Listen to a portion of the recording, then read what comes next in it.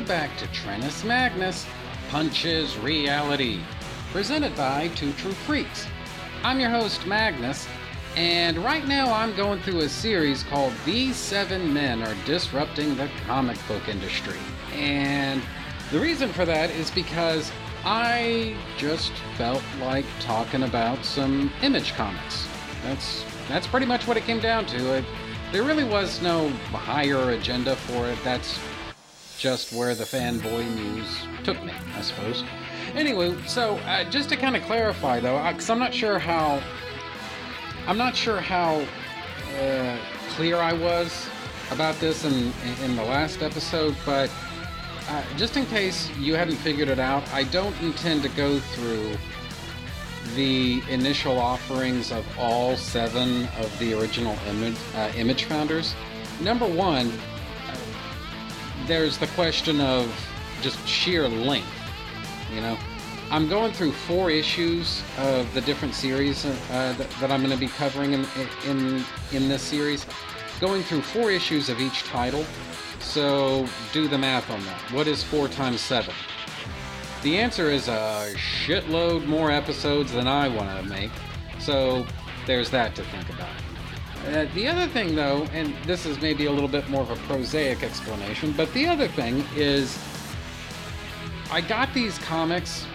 There's a lot of bullshit that goes into this, but the long and the short of it is, guys, I'm all digital these days, and that's fine for some things, but if what you want to do is talk about the initial offerings of Image Comics, we'll say basically anything that was released with an issue number 1 in 1992 or 1993. If that's your agenda, you really don't have very much to choose from on Comixology, because a lot of that stuff, believe it or not, has not been released in digital format yet. And there, honestly, I would imagine there's got to be like a ton of reasons for that, none of which really interest me. The long and the short of it is, I don't want to talk about the initial offerings of all 7 Image founders, just because, wow, that's a lot to talk about. And number 2, even if I wanted to, it still wouldn't matter, because, like I say, a lot of that shit is just not available on Comixology. So what does one do? Well, what I decided to do is basically talk about the offerings that at least are available on Comixology, and I hope that covers it. So there's that. Now, the why for all of this is, why am I... and there's my heater. My heater just kicked on, and honestly, I don't really much feel like turning it off, so you may hear this noise in the background from time to time. And if you do, well, just keep in mind, guys, it's really fucking cold right now.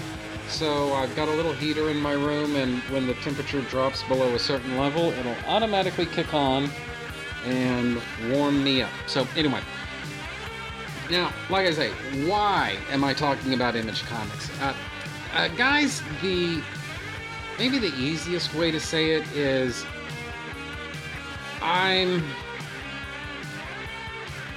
just kind of fed up with the modern day comics industry. This is an industry that has made it very apparent to me they are not interested in my business, and in fact, actively don't want it. Okay? I guess as an example, or perhaps as evidence, how many times have you ever seen, whether it's on Twitter or Newsarama or just fucking wherever, how many times have you seen a Comics Pro say words to the effect of either "I don't want your money," or "This," meaning the comic book that you are critiquing, "this is not for you"? How many times have you seen a Comics Pro say that? If we're being completely fucking honest with ourselves, the only intellectually honest answer that you can give to that is far too fucking many. But you look back at the old stuff, none of which had an agenda, none of which had too much politics injected into it, none of which was created by people who were capable of saying, "I don't want your business." And I can't help thinking, you know what?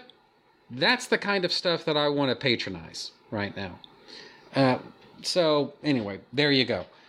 Honestly, there's probably a lot more that I could say, but I guess maybe the long and the short of it is hashtags Comicsgate. So anyhow, today's episode, just because I seem to really be beating around the bush here, today's episode, this is Wildcats number 2. Cover date is September of 1992. Publisher is Wildstorm Productions. Executive editor is Jim Lee. Cover artists are Jim Lee and Scott Williams. Writers are Brandon Choi and Jim Lee. Penciler is Jim Lee. Inkers are Scott Williams, Carl Allstater, and John Tighe. I guess is how you pronounce this guy's name. Tighe. Tighe. So, I don't know. Colorists are Joe Chiato and Digital Chameleon. Letterer is Michael Heisler, and editor is Ruth Grice. Story is entitled Revelations. Story synopsis is as follows. It is August the 9th, 1992, in McLean, Virginia. After the explosion at Georgetown from issue number 1, Void teleports all of the Wildcats away from the battle scene. However, a PSYOP named John Tyrell at International Operations intercepts her warp signal, and the group is temporarily piggybacked to the I.O. facility. They flash briefly in front of director John Lynch and his assistant Allison Turner before teleporting again onto the team's aircraft, MIRV. So, MERV, I guess. The energy feedback kills the PSYOP Tyrell. Lynch wants retribution and has the MERV tracked. He sends out a team of Black Razors to follow the Wildcats. The Wildcats themselves go to one of Grifter's safe houses located in Quantico. From there, they explain that the reason that they picked up Voodoo in the strip club is not because they were, it's nighttime and they're looking for some action, but no, it's because she's one of the few, maybe the only one, who can recognize demonites in their natural form, and furthermore, she's the only one who has the power to exorcise them from their human hosts. Grifter and Zealot know that the Cabal wishes to complete Project Reunification, which is to say, a scheme that will erect a permanent dimensional gateway between Earth and Demon. A demonite spy has infiltrated the United States government and has been working for 4 years to bring Project Reunification to fruition. While watching the news reports, Voodoo recognizes Vice President Dan Quayle as the demonite spy. Meanwhile, Hellspawn and Pike meet with the demonite McCoy in Norfolk, Virginia. They're waiting for Belial, the erstwhile Vice President Dan Quayle, to provide them with an orb that shall become the catalyst for Project Reunification. I'm going to put the synopsis on pause here for a minute, guys, and say, you know how most comic books or comic book movies or just whatever, they have the mystical glowy thing that they're trying to save, or they're trying to rescue, or they're trying to destroy, or just whatever? Well, this orb, this is the glowy MacGuffin that's basically propelling everything in these Wildcats issues. So, anywho, once the orb shell is breached, they, meaning the demonites, will be able to channel its energy to open the gateway. Meanwhile, back in Quantico, Black Razor 1, which is to say a team of covert stealth operatives, raid Grifter's safe house. The Wildcats snap into action and fight against the agents. At first, the Black Razors maintain the upper hand, that is, until Voodoo turns surprisingly feral and begins ripping into them. Marlowe blasts one Razor's kneecap off, while Grifter and Zealot trade sparring partners. As the dust begins to settle slightly, John Lynch enters the room. Io and the Wildcats end up making a deal. Marlowe gives Lynch the name of the mole, and Lynch gives Marlowe the location of Project Reunification. Later that same day, Belial, again, Dan Quayle, delivers the orb to the reunification staging area at SDI Astronomics. Hellspawn, Pike, and the Coda assassin Hestia are there to receive him, meaning Belial. The Wildcats sneak into SDI and begin hunting for the orb. Their presence becomes known, however, and they fight up against the Cabal for the very first time. A security trigger is breached, sending out a signal to America's elite special service team, Youngblood. Youngblood arrives determined to protect the life of the man they believe to be the vice president. To be continued. So, what did I think? Well, guys, as I said in my last episode about Wildcats #1, basically you could think of the entire Wildcats concept as it's sort of like G.I. Joe in spandex. And so by virtue of that, this concept just kind of easily lends itself to lots of action, and there's going to be lots of fights and explosions and narrow escapes, and basically everything that plays right into Jim Lee's wheelhouse as an illustrator. Basically, these Wildcats issues, at least those drawn by Jim Lee, these are pretty much Jim Lee in his element. This is the kind of stuff that he likes drawing. And so, as is perhaps in keeping with what Image was first intended to be. Look, comics are a visual medium, and so the Image founders, love them or hate them, decided that their comics, love them or hate them, should really play up the fact that comic books are a visual medium. That's not to say that the writing is unimportant, you shouldn't care about it, shouldn't worry about it, or anything like that. It's just saying that, just from a practical standpoint, the art is ultimately what's driving everything. And so that is very much the philosophy of Image in its founding. And I find it kind of telling that the Image founders were so successful in what they attempted to do that the comics industry, in pretty short order, stopped promoting and advertising artists. These days, it's all about who's writing this title or who's writing that title. And so I'm not saying that that's the reason for the decline of the comics industry. I don't think that helps. I mean, the crash of 1993, it is what it is.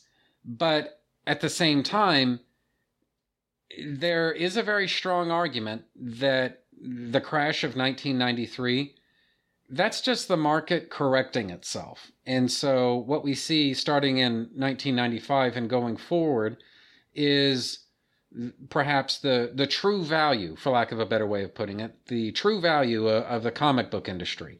And yet the numbers kept dwindling. And I can't help thinking that really no small part of that is the fact that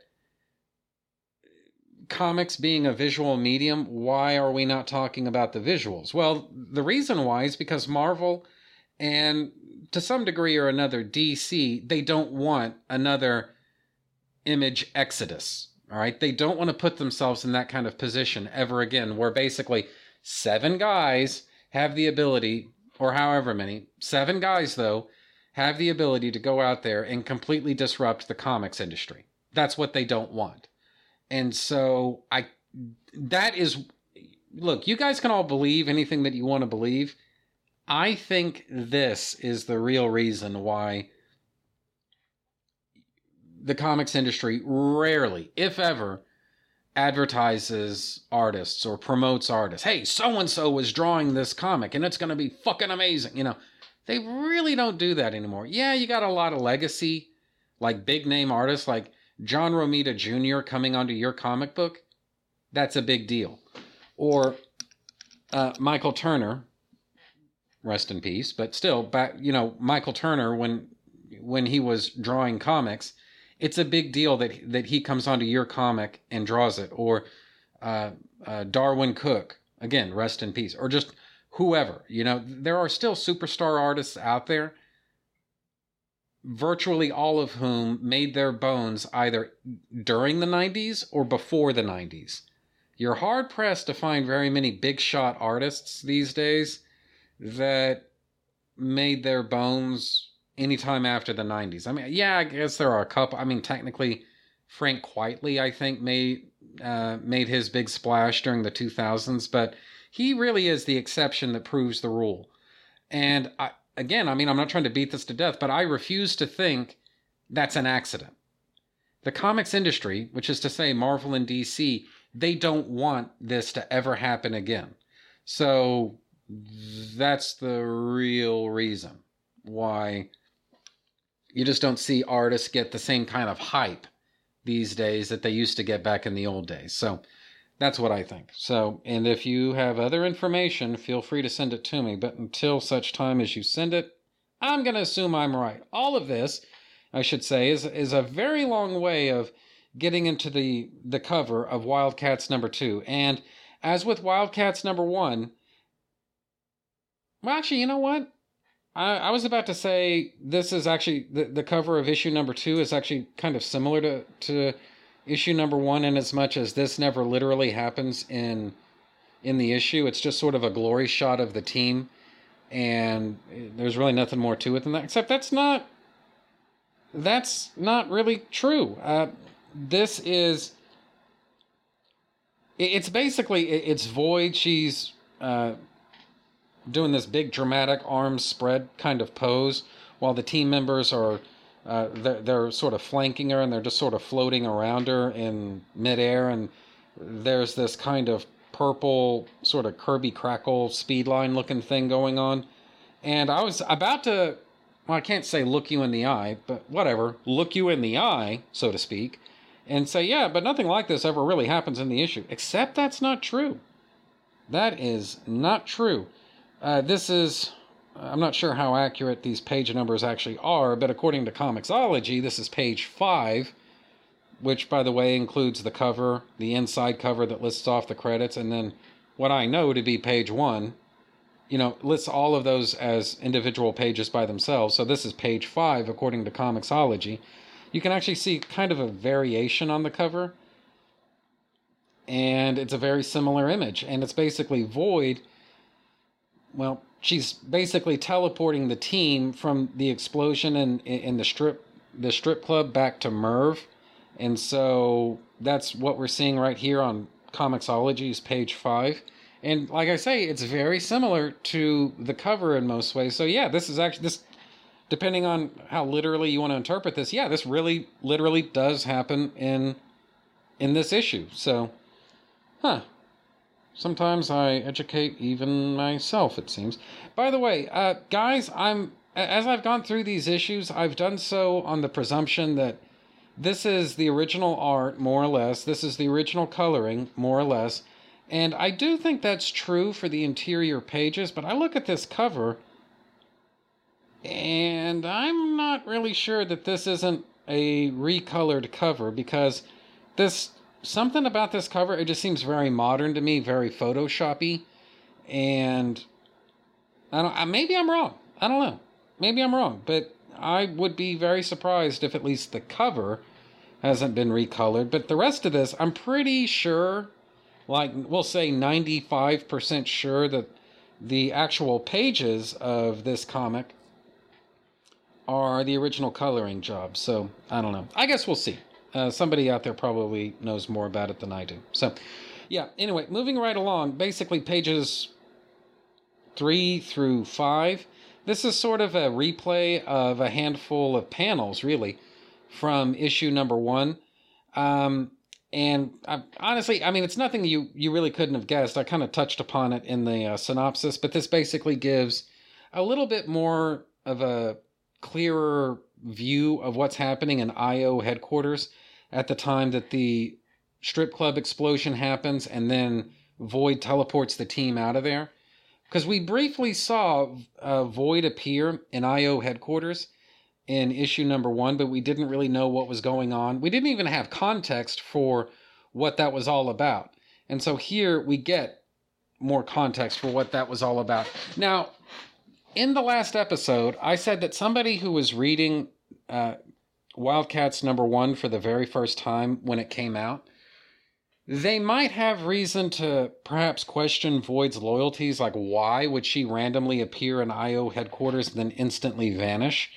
And here we get the explanation for why that is. And honestly, it's nothing to do with her loyalties. It was basically one psyop interfering with another psyop, and so there was a point when things almost got completely fucked up, and so yeah, nothing more to it than that. Basically, IO saw something that they weren't meant to see, but then that's basically that.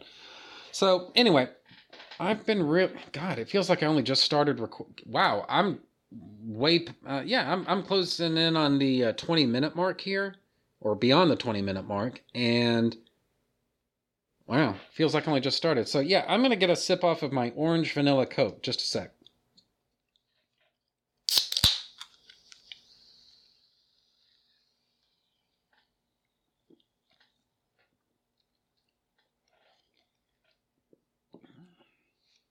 So, is orange vanilla Coke the official beverage now of Trinus Magnus Punches Reality? It seems like every time I record an episode, well, maybe not every time, but most of the time when I record an episode, I've got a can of this handy, so I don't know. And, yeah, time for some vapor, too.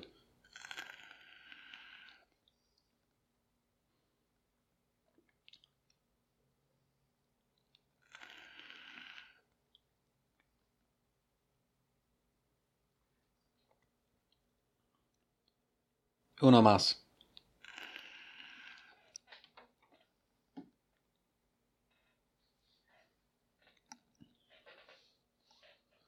All right. So, Comixologies, this is page 7.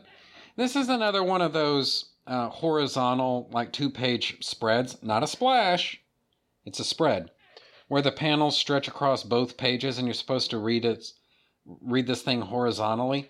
And as I said in the last episode, these are just a fucking pain in the balls to do with Comixology because my iPad wants to reorient the image, but it's already reoriented. So when I flip my iPad horizontal, it reorients, or I guess it reorients the page, and so it's like no matter what I do, it's always going to be sideways. Now, yes, some of you wrote in and you said, well, you can turn off your screen reorientation, Magnus. I mean, you do know that, right? It's like, yes, I know that.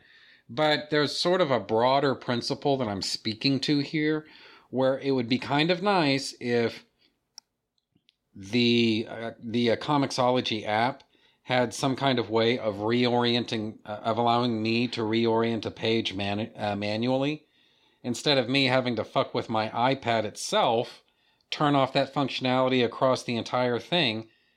Why not allow me to control something like that within the app? So anyway, it's just kind of annoying. And yes, like I say, I know I can do this. I can control this using my iPad. The issue is I should be able to control it from within the app. So whatever. So anyway, moving right along though, like I said, according to Comixology, this is page 7. And yes, this is a 2-page spread. Yes, these can be kind of annoying for all of the reasons that I've just said. But having said all of that, I must say this is actually a really well done page. the the ensemble nature of any team book, really, but especially one like Wildcats, you've got a lot of characters on any given page at any given moment, and so right here, this is on, again, page 7, panel 1. It's basically sort of a reintroduction to the team. I mean, yeah, we got that glimpse of them whenever they were in Void's teleportation void, I guess, a few pages earlier. But here, just in case this is your first issue, which it might very well have been, because, in 1992... Wildcats #1 sold out PDQ, so who's to say? You actually get to see the characters, they're interacting with each other. You get a little bit of an idea of who they are, or perhaps how their powers work, etc., what their relationships are with one another, particularly excuse me, particularly Grifter and Zealot, what exactly their relationship is with each other, and or at the very least that there is a relationship. And apart from all that, it's just a really cool looking panel. So anyway, I dig it. Just from, I guess, well, I can't say from the top, but I guess relatively early on, let me say that Jim Lee definitely knew what he was up to with this series, especially the first several issues of this series, and I think he delivers the goods on just about every page. He delivers the goods. I just like the fact that, well, I again, not necessarily every page, but almost every page, it's virtually a visual feast, and I just really like it. So anyway, moving right along, getting into page 9, we see sort of the aftermath of the IO psyop accidentally intercepting Void's teleportation beam. And basically the process of doing that killed him. And so you can just see it right here. The lab is basically covered in blood. I guess we can infer that this guy's head basically exploded from some kind of, I don't know, psychic overcharge or something. I don't know. It's just, again, this is one of those things that was sort of a calling card for Image. These were very much not even NC-17 comics. These are just unrated. Just full stop, unrated. And so there's content, at times more graphic content, in Image comics than you might see perhaps in Marvel comics, for example, right? And so you can just see that this lab is basically covered in blood following what I imagine is the grisly death of the IO psyop. And this is just stuff that you wouldn't necessarily see with Marvel or DC comics, but was pretty common, I should say, especially in the early goings of Image. And it's a reminder that this is basically action-packed comics cranked up to 11. You know, in particular, I would say Wildcats. And what I remember of Youngblood, yeah, I guess them too, but we're not talking about Youngblood, at least not yet. We're talking about Wildcats. And so basically this is just a reminder that this is something more. This is basically, like I say, comics filled with action, cranked up to 11, you know? And so, anyway, just really neat page, and I just kind of dig it. So, moving right along, we get a little bit of an explanation of what exactly the stakes of this story, really the series, but especially the story at hand. We start getting an idea of what the stakes are on this with Comixology's page 12. It's basically honestly some surprisingly succinct exposition from Zealot. She says, eons ago, Carabim explorers and demonite marauders were stranded on this planet, meaning Earth. Cut off from our home worlds, many of the Carabim, like Lord Imp and myself, assimilated into the human population. The demonites, however, merely saw Earth as a plentiful source for host bodies, a rich colony for their empire. During the ensuing blood wars between our two races, humanity suffered as Carabim and Demonite established a balance of power. 30 years ago, however, we suffered a terrible defeat that upset the balance. Now the Demonites are ready to deliver the killing blow to both Carabim and mankind. And so, we now seek the gifted ones, the human Carabim hybrid descendants, such as yourself, Warblade, and Maul. Without your help, the Demonites will surely take this world as their own. And, number one, this does a lot of things. First off, it delivers a lot of information, and I'll circle back to that in just a second. Number two, it's a really cool looking page. Number three, I sort of harped on Jim Lee a tiny bit in the last issue for stacking panels on the left on one of the pages, and here he stacks panels again, but right here on page 13, as per Comixology, he stacks panels again, but this time he stacks panels on the right. Now, in this case, it doesn't really matter that much if the panels are stacked to the on the left or if they're stacked on the right, because these are sort of abstract, sort of flashbacky sort of panels. And so it doesn't really matter that much. They could have been stacked to the left and it wouldn't matter. But normally, stacking panels on the left is a major league no-no. You're not supposed to do that. And the reason you're not supposed to do that is because here in the West, we read things in a certain order. We read from the left to the right, and then from the top to the bottom. In that order. Left to right, top to bottom. Left to right, top to bottom. So how do you read a prose novel? Left to right, top to bottom. Left to right, top to bottom. How do you read a newspaper? Left to right, top to bottom. How do you read a comic book? Well, it's supposed to be left to right, top to bottom. But when artists stack panels to the right, what they want you to do is read top to bottom and then go left to right. And we, as a culture, we just don't really want to do that. We want to read left to right and then top to bottom. So, like I say, again, it doesn't really matter in this case because these aren't really panels that are imparting dialogue or information or anything like that. So, anyway. Now, as to the information that gets imparted here, number one, this sets up the two warring factions. That is the Cherubim and the Demonites.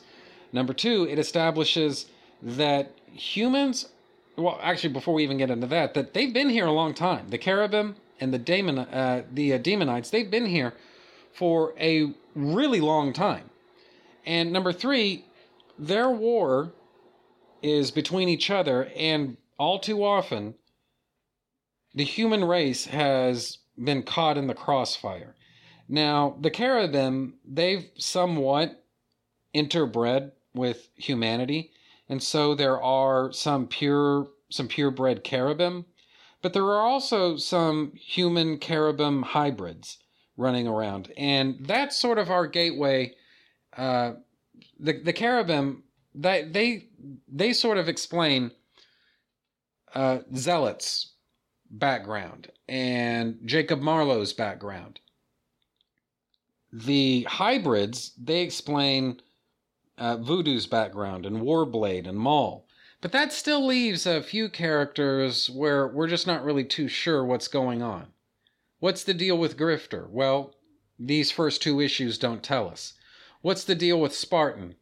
These first two issues don't really tell us. And so I guess what I like about this is it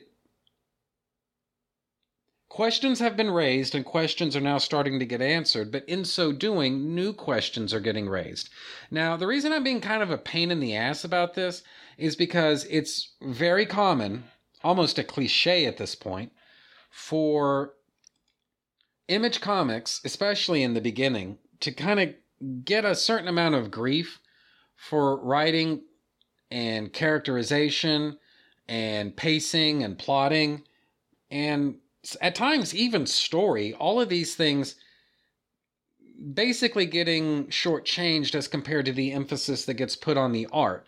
And look, guys, I mean, I'm not going to lie to you. There are plenty of instances where the art does take precedence over everything else. But at the same time, I do think it's really inaccurate to say that story doesn't matter and that characters don't matter and that pacing doesn't matter with these Image Comics, because clearly they do. They're just not to the same level as might be expected with, say, a Marvel comic book, or I would say even more so a DC comic book, and almost certainly 90s, sort of mid-90s vintage Valiant comics, which were all about writing. At times to a fault, one might say. So, anyways, all in all, I guess what I'm trying to say here is that the writing on these Image Comics, somehow, against all odds, it's actually underrated. Who'da thunk? So, anyway. So, moving ahead here, we finally catch up with the bad guys. This is page 14. And we finally start checking in with them, finding out like what their next move is going to be. And honestly, they're the main villain, really, for story purposes, is Hellspawn. And in some ways, it's kind of hard to think of a character who's more of a 1990s supervillain stereotype, at least visually, than Hellspawn. But it's like at the same time, it's like whatever's left of my inner 12-year-old remembers when supervillains that looked like this was just the coolest fucking thing ever. And I don't know. I mean, guys, I am a guy. I've got the guy chromosome. And I got to tell you, I just fucking love these Image comics. And I just especially love Hellspawn. Just the aesthetic of it, the gold torso armor, and then the blue fiery head, and then the weird mask or whatever the fuck that thing is.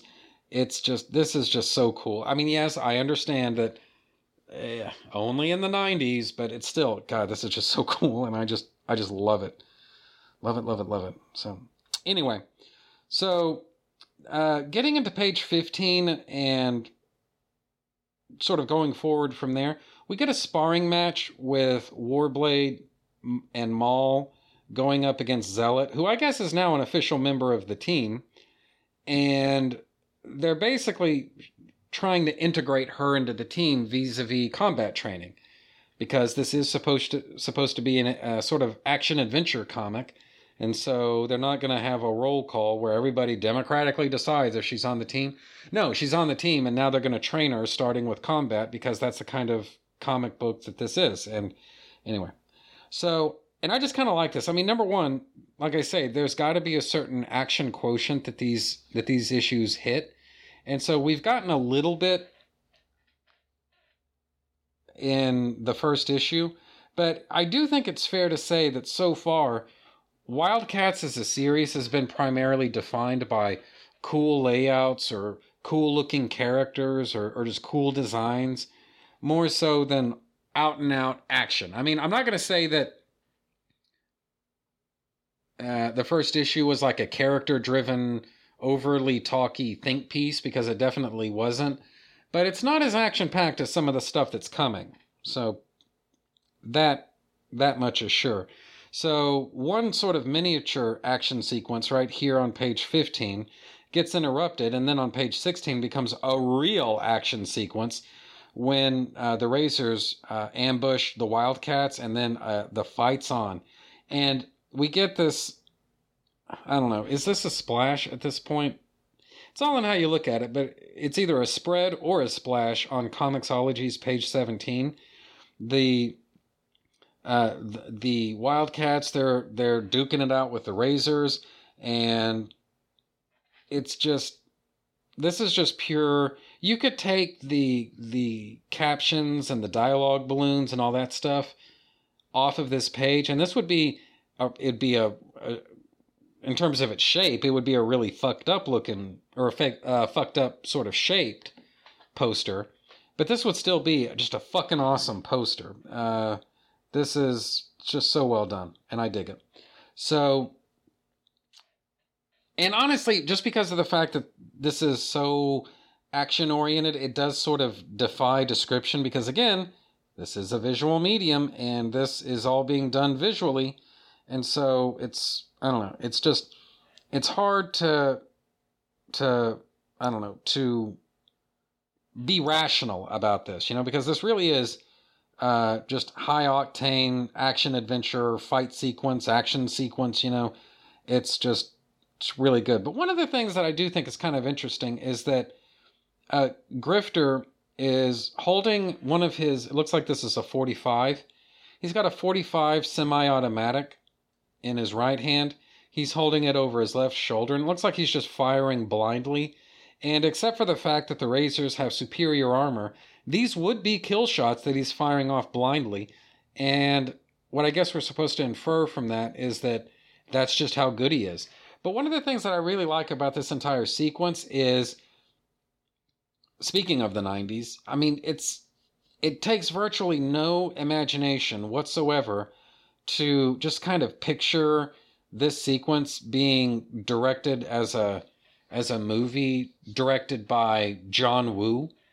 And, those just kind of almost like slow-mo porn sort of approach that he had to shooting certain action sequences, and it's not hard to envision that sort of thing at all. And honestly, when I read Wildcats, I if it's going to help any of you sort of crack the code on this, I've already called it G.I. Joe and spandex, but just imagine a G.I. Joe movie, basically G.I. Joe in spandex movie, directed by 90s era John Woo, right? And that is pretty much the way that not necessarily all of Wildstorm's titles, but specifically I would say Wildcats.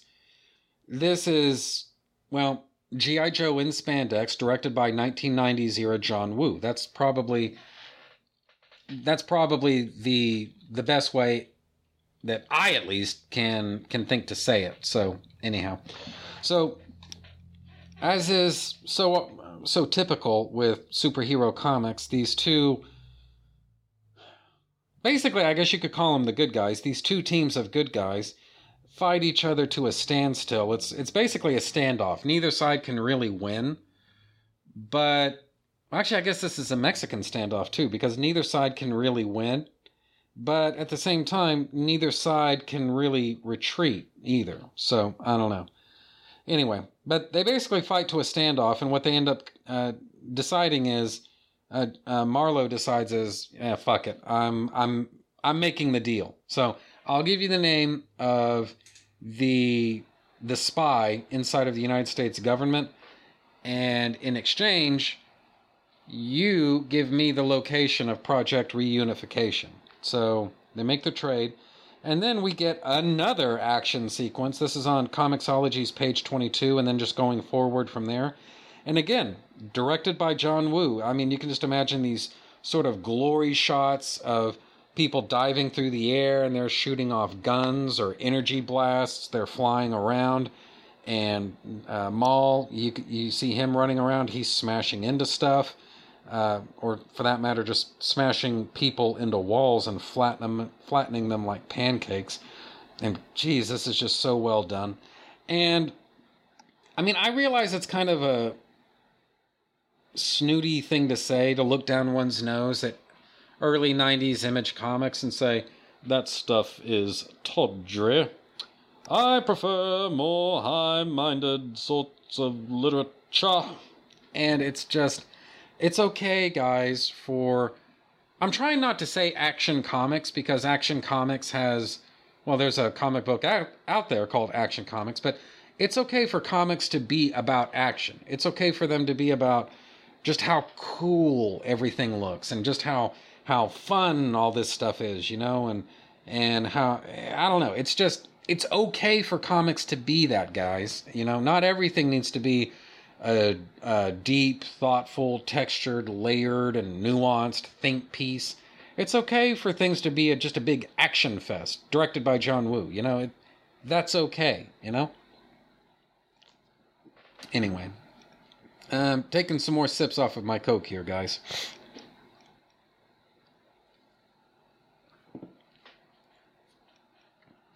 And some more vapor while I'm at it.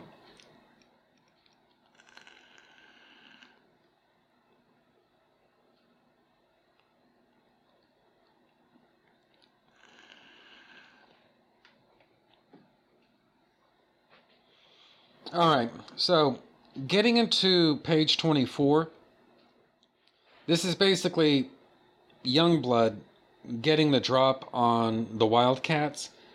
And we're going to get more into Youngblood in the issues still to come. But guys, I'm going to be totally honest with you. My knowledge of Youngblood is actually pretty limited. I remember liking this comic, for what it was. I mean, I liked it on the terms on which it was presented. But it's like at the same time, I only ever read just like a handful of issues. This was never like big priority comic book for me. So, I'm somewhat more familiar with Wildcats a little bit. I've read more of those, but it's like, geez, I've retained virtually none of this. I have to keep a little track list of who's who. But Youngblood, yeesh. I mean, it's just like I say, it's been forever since I read those comics. What few I ever did read, so I don't know. All in all, though, I just seriously fucking dig this issue and really this series in general. These are just fun, action-packed comics. They don't try to be anything more than what they are.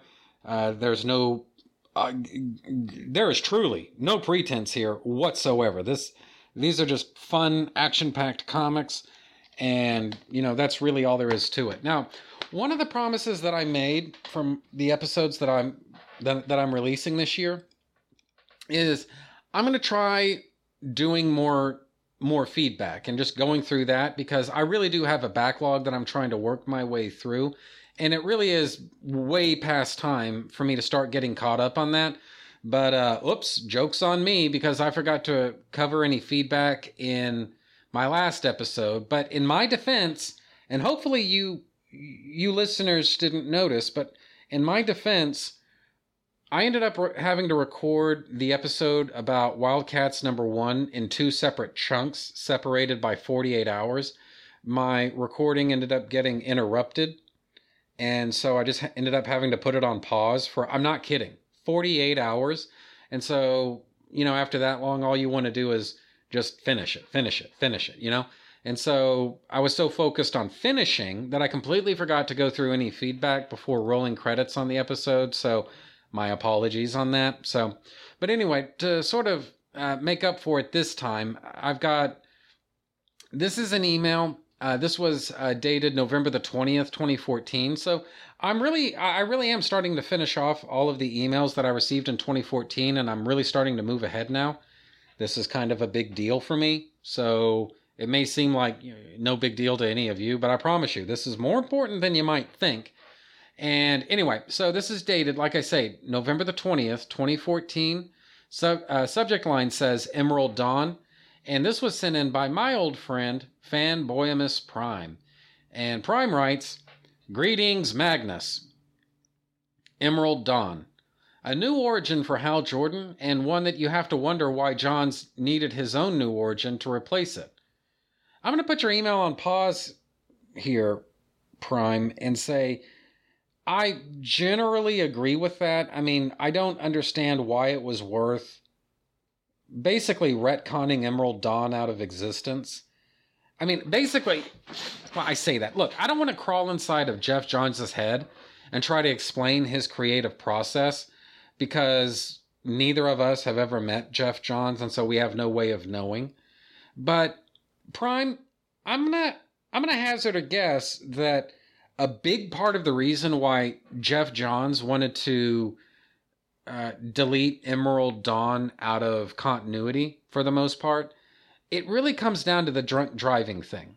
I can't help but think that if it wasn't for the drunk driving angle, what Johns would probably have done is tweak Emerald Dawn, maybe retcon a few new elements into it that weren't there originally, but which he can just sort of post facto graft on to Emerald Dawn and say, oh yeah, the Black Hand stuff was always there.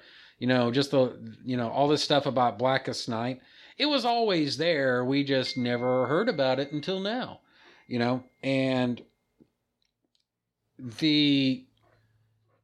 that's what I think. But honestly, it's the drunk driving thing. I think Geoff Johns just does not want Hal to be guilty of DUI. And so, honestly, if that's your objection to Emerald Dawn and you've got the power to define Hal Jordan's continuity, there's no saving Emerald Dawn, all right? Because that is central to Emerald Dawn. And so if that's the one element you object to, that's a pretty fucking big element, And so, again, I'm not trying to say that this is definitely why, but this is just, call it speculation, all right? Speculation on my part, and I generally abide by it. Now, having said all of that, I actually kind of enjoy Secret Origin. I mean, Is this the greatest Green Lantern story that anybody's ever read, or for that matter, written? You know what? Probably not. But at the same time, it is good for what it aspires to be. And if memory serves, Prime, I'm really too lazy to check on this, all right? So forgive me if I'm wrong, but I swear to think Green Lantern's Secret Origin was published after Infinite Crisis, and it's pretty clear that, well, Superman is not the only character that was affected by Infinite Crisis. You know, there were other ripples as well, and so you could say that Infinite Crisis created Secret Origins. I mean, for Green Lantern. So I mean, I don't know. It's maybe that's kind of a weak sauce explanation, but I don't know. It's fun to think about, if nothing else. Just a second, Prime. I want to get another sip off my Coke.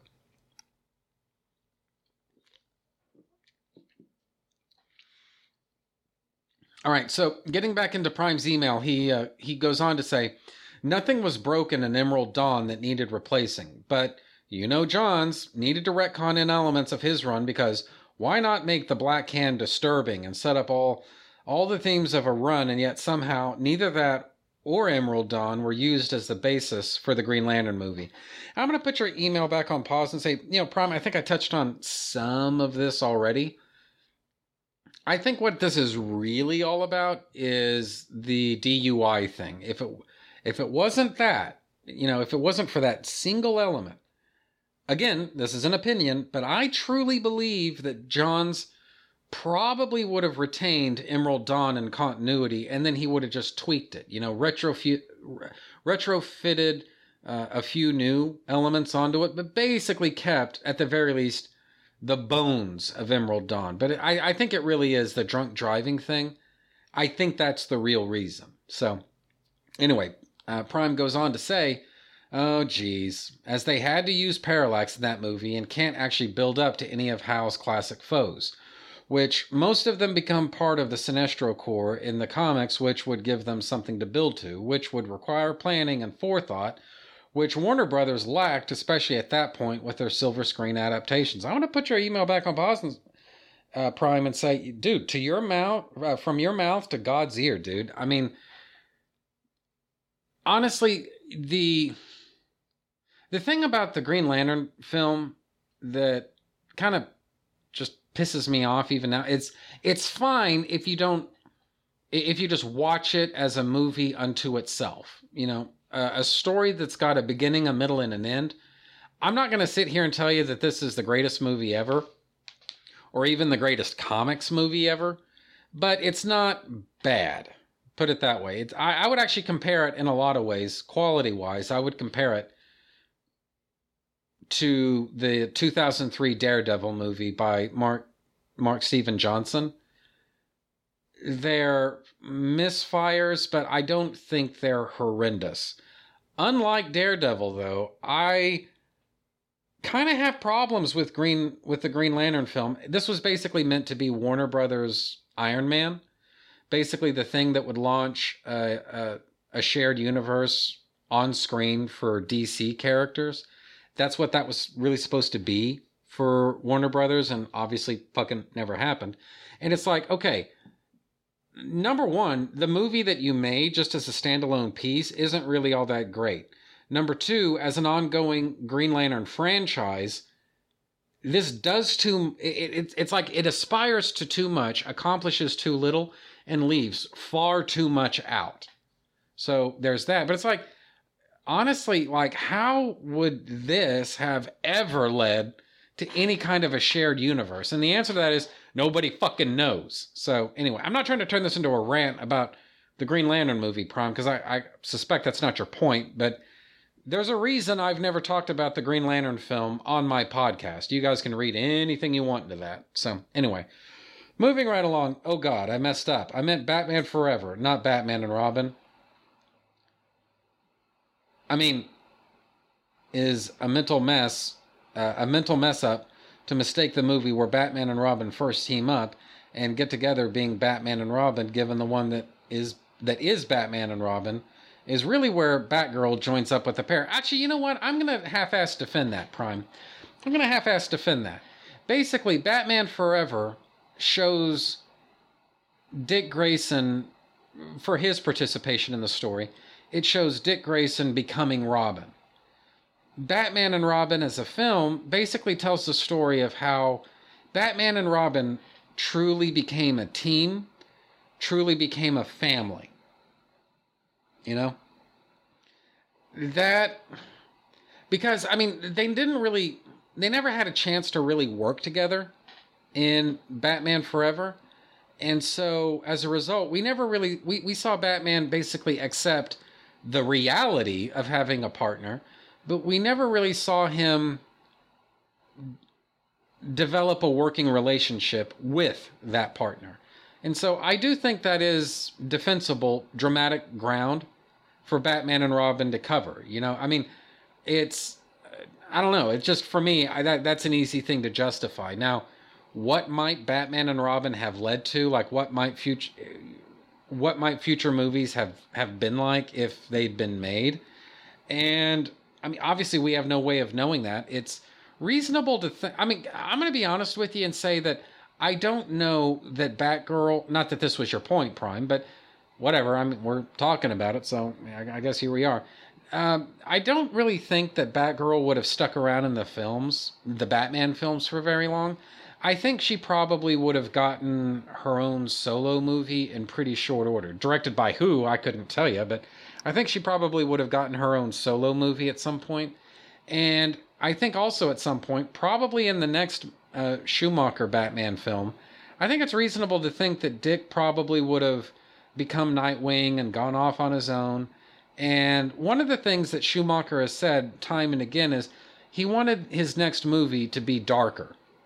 Well, he wasn't allowed to do that with Batman Forever because specifically his creative mandate was to create something lighter than what had come before. So, fine. But he wanted to go darker for his next Batman movie. Except, here again, his creative mandate for that movie was to go even lighter than Batman Forever. So, following Batman and Robin, had a sequel been made, Schumacher has said that he would have campaigned for something a bit heavier, a bit grittier, and a bit darker. So, I mean, I don't know how that could have turned out. Yeah, this is the guy that directed Batman and Robin, but it's also the guy that directed Lost Boys. So, I don't know. I mean, I'm happy with the 4 movies that we've got. The 2 Burton movies and the 2 Schumacher movies. Actually, you know what, Prime? None of this is your point anyway, so I'm just going to move on. Getting back into Prime's email, he writes, and also when the Nolan films were on, we got Batman the Brave and the Bold, a show going as far away from the Nolan stuff as they could. Partly, I'm sure, so they could have something to sell kids, as the era of selling kids R-rated movie stuff had passed. Boo on that, as I'm a child of the era. They sold kids' toys, cartoons, and such on those things. I assume that you're talking about Terminator 2 Judgment Day, Prime. I mean, I'm honestly, maybe I'm just being stupid here, but apart from Terminator 2, I can't really think of very many R-rated movies that had toy lines wherein the toy lines were directed to children. Maybe I'm just blanking on it. I don't know, but T2 is the only one I can think of. So anyway, Prime goes on to say, but also because they wanted to make a different Batman show and have fun with a lot of characters or versions not seen in animated form at that point. With the tie-in comic of Batman the Brave and the Bold being awesome. Magnus, you need to review all new Batman the Brave and the Bold issue number 4, which, yes, I've talked about before in my emails. Me talking about that and Dream War a lot are a bit surprising to even me, as I've been a Marvel fanboy for a long time. Guess I need to bring up my love of Marvel Zombies 3 more often. Oh, Prime. Prime. All right. Tell you what, Prime, I'm going to do some research on Dream War. I'm going to find out what that was. And I'm not going to promise you anything, but I'm going to look into it and we'll see. Okay? Does that sound all right? So anyway, Prime goes on to say in his email, he says, I mean, Marvel Zombies 3 was Machine Man and Jocasta in the Marvel Zombies universe between the first two books, and Aaron was funny, and yet you also see the hero he was before Next Wave altered him shining through. And I just read it because I wanted to see what Jocasta was up to before Dan Slott's Mighty Avengers run started, but just fell in love with it. Jeez, wow, so it's that good, huh? All right. Anyway, so Prime goes on to say, on the 66 Batman, it's been proven to be what saved Batman's ass from being canned. From what I've heard, Lois Lane's comic was outselling the Caped Crusader before the Adam West show. Not to say, even back then, that people were happy with the 66 Batman and that era of the Dark Knight. Neil Adams and Denny O'Neil wanted to get Batman back to what he was before the Silver Age, and did their best there with their Brave and the Bold stint in the main Bat books afterward to restore Batman to what we see him as today. And Prime, I'm going to put this back on pause and say, you know what? At the time that you wrote this email back in 2014, I don't think that I would have understood the fullness of what you're saying here. I mean, yeah, everyone knows that it was really Denny O'Neil and, to some degree or another, Neil Adams who led the charge with taking Batman comics in a little bit more of a darker sort of direction. And it's like, yeah, I mean, that's common knowledge. If you've been in this hobby for any amount of time, you know, everyone knows that. But it's like, at the same time, you know, like the fullness of what you're saying is, I think it would have been lost on me back in 2014 had I responded to this on mic. I might have wanted to nuance that a little bit and say, well, you know, there was this thing, and then there was that thing, and then there was that other thing, you know. And no, I mean, honestly, it really does come down to Adams and O'Neil. I'm not saying that nobody else had a role to play, because obviously they did, but really all roads lead back to O'Neil and Adams, you know. And so there's that. The other thing, though, Prime, is something that I honestly, I did not fully appreciate until, I don't know, maybe this last summer, was that Batman the Animated Series, it really is like a televised love letter to Batman in the Bronze Age. Now, that's not to say that, you know, riffs and references, or sometimes even stories from the 80s and 90s couldn't be adapted into Batman the Animated Series, because God knows that did happen. That did go on. But it's like, at the same time, you're kind of doing Batman the Animated Service a little bit of a disservice if you don't mention just how fucking heavily influenced that was by Bronze Age Batman in general, I would say, but in particular, Denny O'Neil and Neil Adams. Specifically, you know, like those two specifically. You really need to understand Bronze Age Batman to, I think, properly contextualize, shall we say, Batman the Animated Series. Because, you know, when I went through this almighty Batman Bronze Age reading project ages and ages ago, I was seeing things that, whether it was a story, or whether it was a character, or even if it was just the tone and the style of a given Bronze Age issue, it's just like, this is so obviously something that you might have seen, or for that matter, did see on Batman the Animated Series. And when I started thinking about it, it's like, you know what? Motherfucker, that actually makes a lot of sense, because you think about when Paul Dini and Bruce Timm would have been cutting their teeth on Batman comics. I mean, yeah, they would have seen the Adam West show when they were growing up, you know, when they were like little kids. But really, as comics fans, I think they would have blossomed primarily in the early to mid 70s, when Batman's Bronze Age was in full swing. And so as a result of that, it's not hard to see where Neil Adams, Jim Aparo, Steve Englehart, Denny O'Neil, Marty Pasco, you know, all these other guys weren't planting seeds that ultimately became Batman the Animated Series. You know, you pretty much have to be blind in order to miss it. So anyway, I'm not saying that Batman the Animated Series is the only direction an adaptation of the Bronze Age can take, or an adaptation influenced by the Bronze Age can take, because obviously we've been talking about Nolan here, or you were talking about Nolan a little bit here. And again, there's really no denying the Bronze Age influence on the Nolan trilogy. I would say most especially The Dark Knight. You see it a little bit in Batman Begins, but I think it's clearest in The Dark Knight. So there are different directions you can go in, and Batman the Animated Series, I think, is a very logical direction to go in. So anyway, I'm really rambling here. So anyway, Prime goes, he finishes up by saying, and I guess I told everyone what my hobbies are. Well, that was fun, and I'll keep on listening. Signed, Fanboymus Prime. And Prime, thanks again for taking the time to write in. You know, I do think you're one of the more prolific, respondents, emailers, something.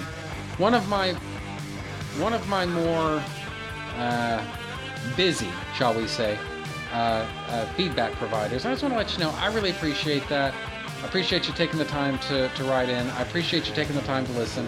Just appreciate you sharing your perspective on these things. It's always fun, and it really means a lot. So anyway, so next time, what I plan to talk about is, it's going to be Wildcats number 3, basically going to continue the story, and honestly, pretty much it's going to be that simple. So I think that's pretty much it for me for this week. So bye, everybody. I will see you next week.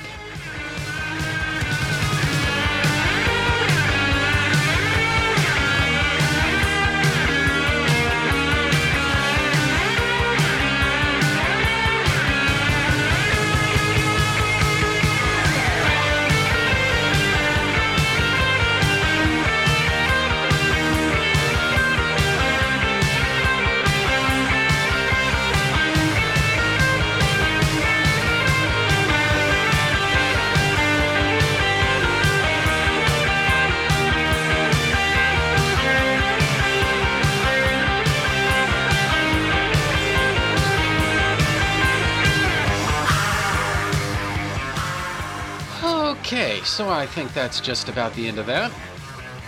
Trennis Magnus Punches Reality is a proud member of the Two True Freaks podcast network. You can find the home for Trennis Magnus Punches Reality at twotruefreaks.com. You can also find this show on Facebook just by searching for Trentis Magnus Punches Reality. There you can interact with your fellow listeners and also see notifications of new episodes when I put them up. My Facebook group is the only official place where you can find everything that has anything to do with this show. The reason for that is because I despise Twitter. Pretty much everything about Twitter sucks. So join the Facebook group today. Speaking of Facebook, you can friend me just by searching for Trentis Magnus, which is spelled TrentusMagnus. You can email me and my parole officer at trentismagnus@gmail.com. But remember, all feedback and correspondence emailed to me will be read on mic unless you request otherwise. So, if your email isn't intended for public consumption, don't forget to say so. Otherwise, I'll assume that you want your correspondence to be heard by my dozens and dozens of fans across the world. Do you have a suggestion for a topic? Feel free to email me, and I might consider thinking about the possibility of potentially discussing whatever you have in mind someday. And that's a promise. Since we're on the subject of feedback, Trentis Magnus Punches Reality can be found on iTunes just by searching for Trentis Magnus Punches Reality. Won't you take a moment to rate my show on iTunes? That helps new listeners find the show. And just in case you don't think that I've given you enough shit to click on just yet, you can sponsor my show simply by going to twotruefreaks.com. There you can find the PayPal button, donate any amount at all, specify that you're sending Magnus some monetary love, and you will be an official sponsor of my show's very next episode, with your message read in the show's opener. It's that easy, and there's no minimum donation. Be a Trentis Magnus show sponsor today. I don't have a Patreon. Because if you think that I hate Twitter, boy, just wait till you hear what I think of Patreon. So, if you want to throw some bucks my way, the Two True Freaks PayPal link is the way to do it. The contents of this podcast are fictitious, hypothetical, and probably completely unnecessary. Any similarity to living persons or real-life events is purely coincidental and void where prohibited by law. Some assembly required, batteries not included, many will enter, few will win. The white zone is for passenger loading and unloading only. All models are over the age of 18. Trinus Magnus Punches Reality is a Magnus Media Enterprises Limited production in association with Demonzacor of Milan, Italy.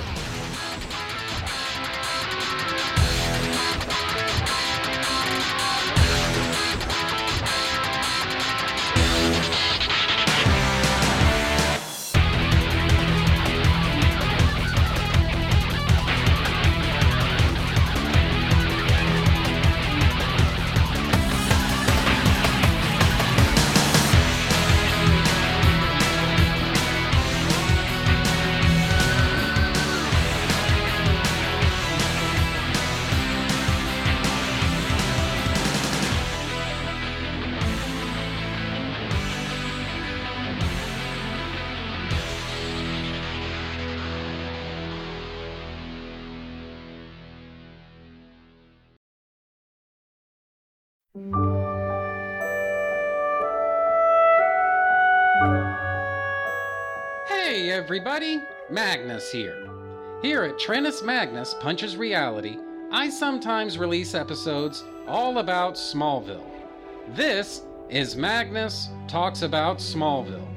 In my opinion, Smallville is the most underrated live-action adaptation of Superman in all of history.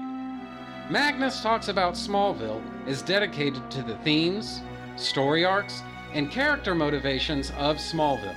I do a ton of in-depth analysis on each episode of the show, and people seem to love listening to me talk about Smallville. And I want you along for the ride. Check out Magnus Talks About Smallville, and listen for yourself about why Smallville is awesome. Magnus Talks About Smallville, only at twotruefreaks.com.